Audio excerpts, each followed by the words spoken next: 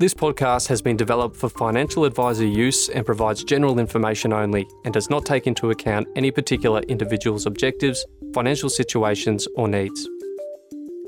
BT Investment Talk by BT Investment Solutions is a monthly podcast produced exclusively for Australian financial advisors.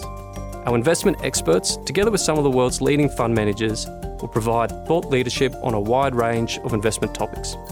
Investment Talk is all about looking beyond the numbers, helping advisors cut through the noise, enabling them to have meaningful investment and portfolio construction conversations with their clients. Well, good morning. Hello and welcome to another episode of BT and Invest Talk. I'm Travis Grant. I'm an investment specialist and the Queensland Regional Manager with the BT Investment Solutions team. For today's forecast, we're going to connect with one of our international managers, T. Rowe Price. And joining us in discussions, it's a pleasure to introduce Nabil Hanano, Associate Portfolio Manager, who joins us from Baltimore at 7 p.m. This evening, his time, as we record this podcast. Nabil is an Associate Portfolio Manager with the Global Focused Growth Equity Strategy. Complementing Nabil from our team is Adam Deering from the BT Investment Solutions team. Adam is the manager of our international equity sleeve, joining us from Sydney at a more respectable time. Thanks, Adam. So thank you so much to you both for joining us this morning, Australian time, this evening in the US. It's a great opportunity for our listeners to learn a lot more about the international equities environment. So it's safe to say the first 3 months of this year have been somewhat tumultuous. The ongoing impacts of the pandemic, supply chain challenges, inflationary pressures, including the recent outbreak of war in the Ukraine. The volatility and uncertainty has been prolific across all the asset classes.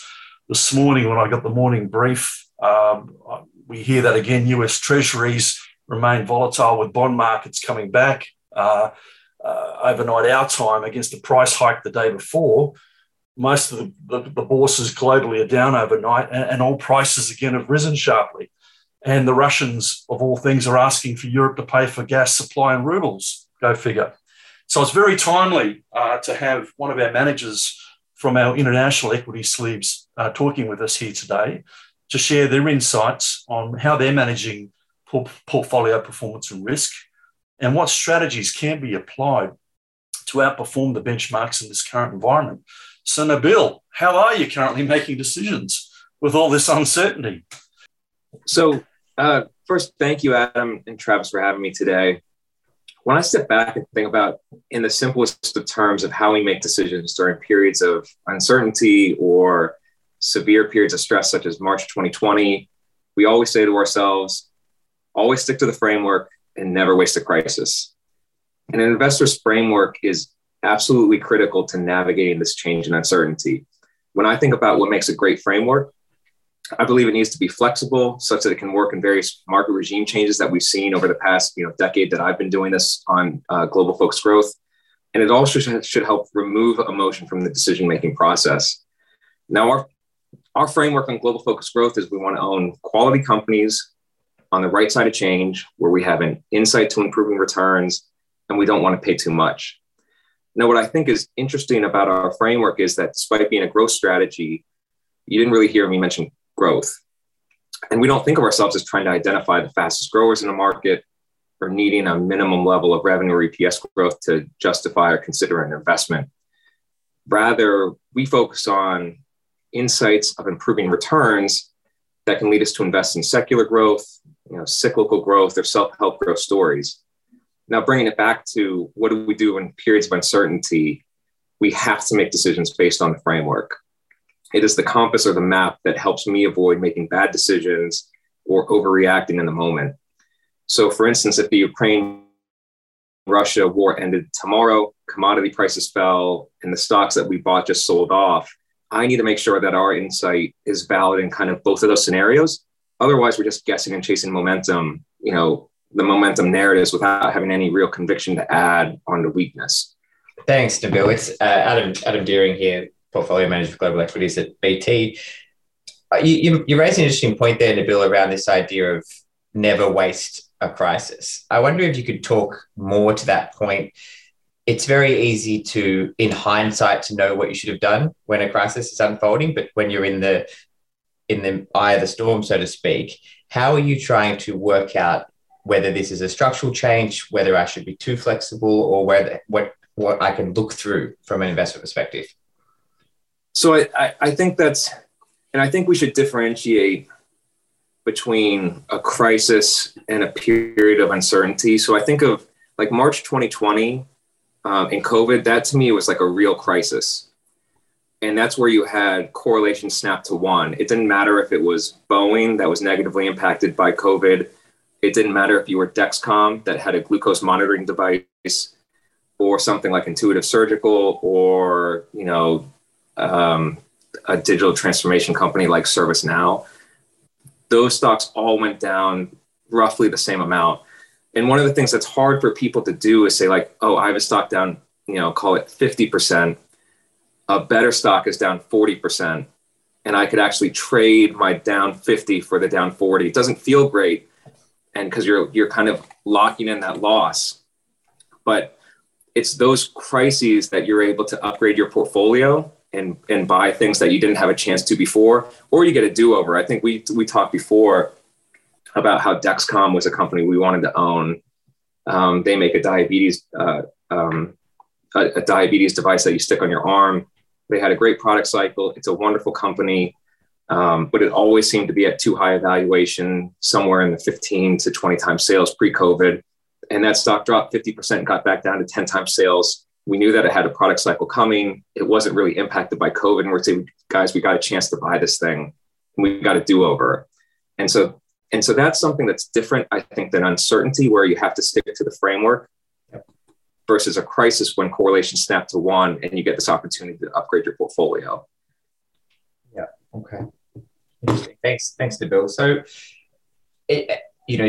speaking about that and the difference between crisis and uncertainty, when we look back on 2020, the market chased the COVID winners. We saw Zoom go to record highs, DocuSign, Peloton. Everybody knows the type of stocks that were just seems to be driven by narratives. And so my question for you is, the first part is, how did you think about valuations during that period when the market was just going to extremes and it was driven by momentum and sentiment? And two, now that some of that appears to be unwinding, how are you thinking about valuations in that environment? So this is one of my favorite topics to talk about. Is I think there's this interesting balance of art and science to valuation. And we say with respect to our framework that valuation always matters, but it matters most at extremes. And outside of extremes, we think fundamentals tend to matter more. And then you and I have also talked about this idea of the truth versus the game. And so I will tell you that absolutely a company's value is the present value, its free cash flows. It's the textbook definition that we all learned in school. That's the truth.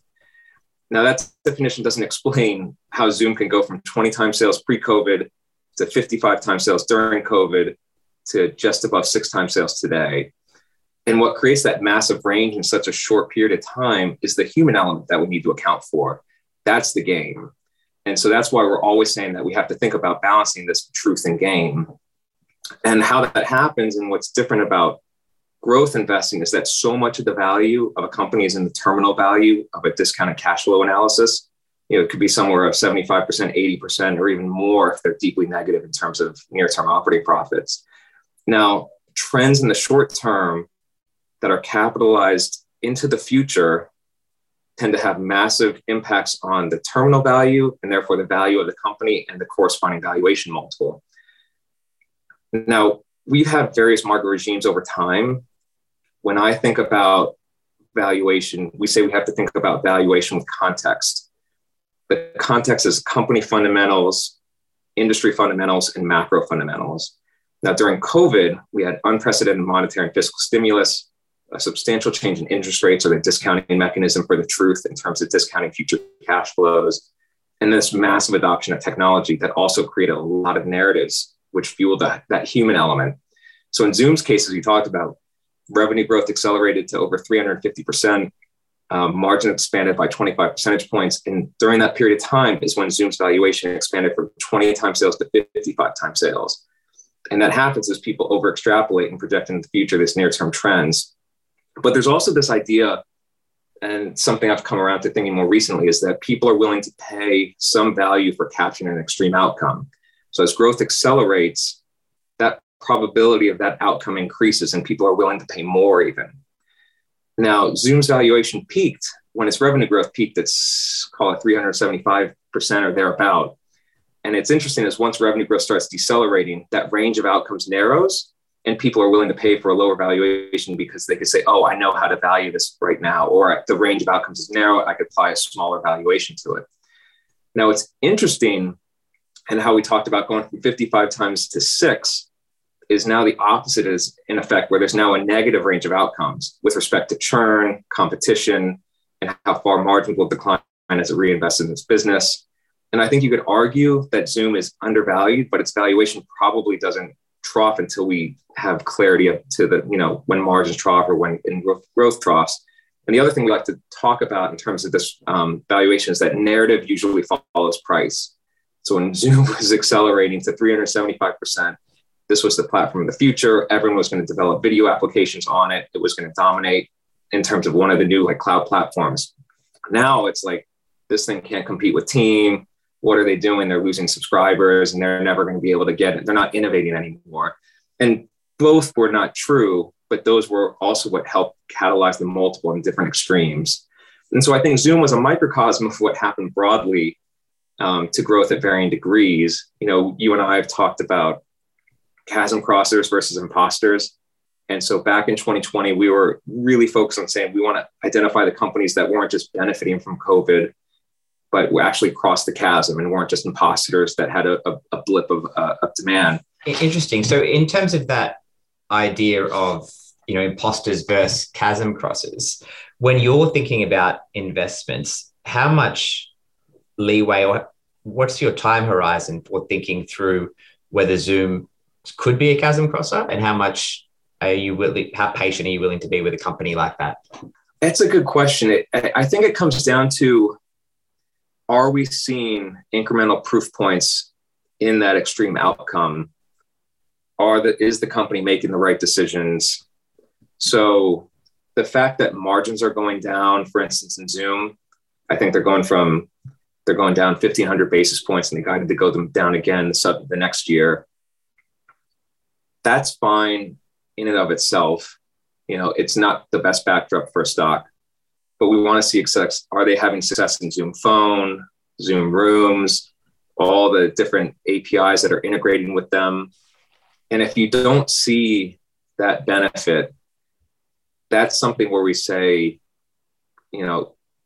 this is something that we're not willing to invest in long term because you're not seeing progress over KPIs that you want to see over the next 3 to 5 years.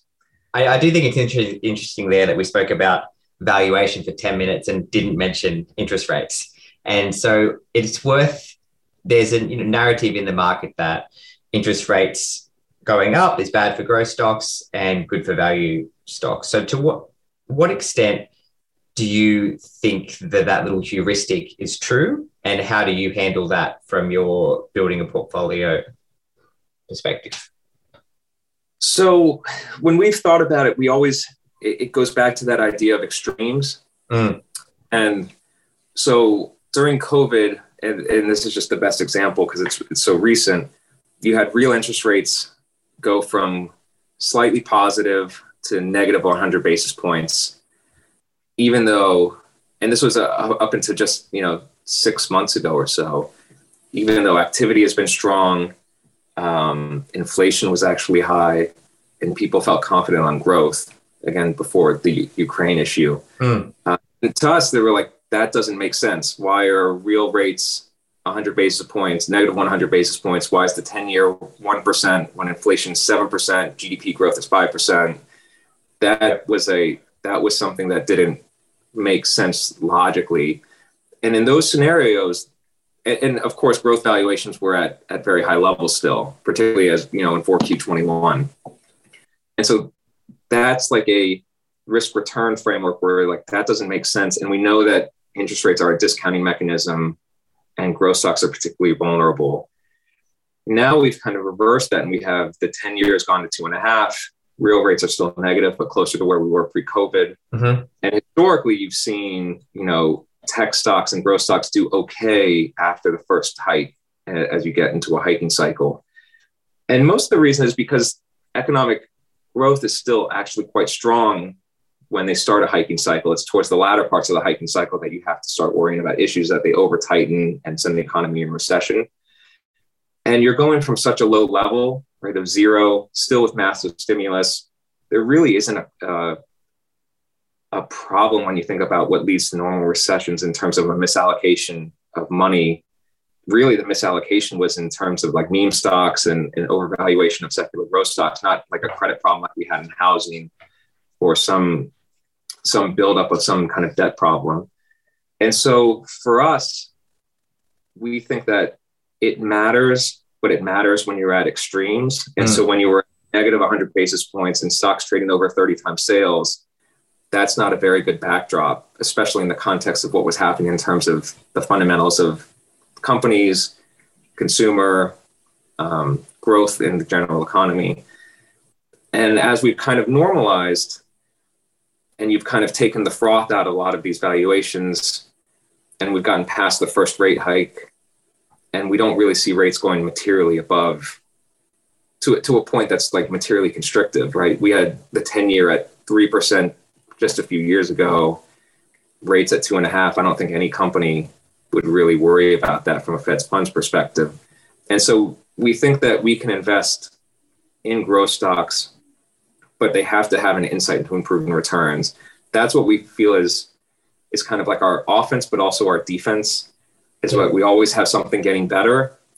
People want to own that as long as you're paying a reasonable price. Those things tend to be more defensive. And so we think it's still a fruitful backdrop for investing in growth, and you don't have to just pick one or the other. Mm-hmm. Mm-hmm. Perfect. Thanks, Nabil.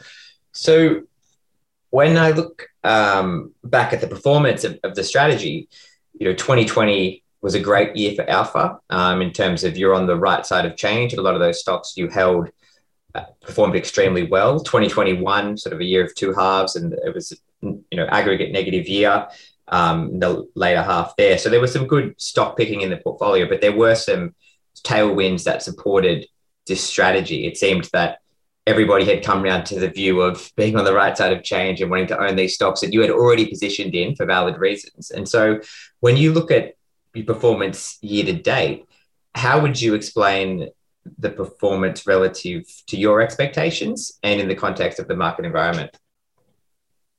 So I'd say performance is disappointing. Clearly, we always try to outperform for our clients every year.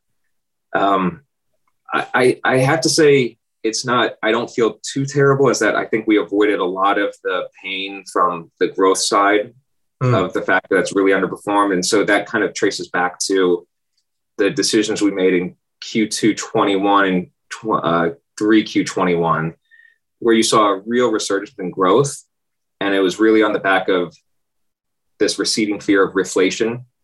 We always talk about on our team on May 15th, and that's when the CPI kind of peaked on a month-over-month basis, and that gave the green light for people to go back to growth.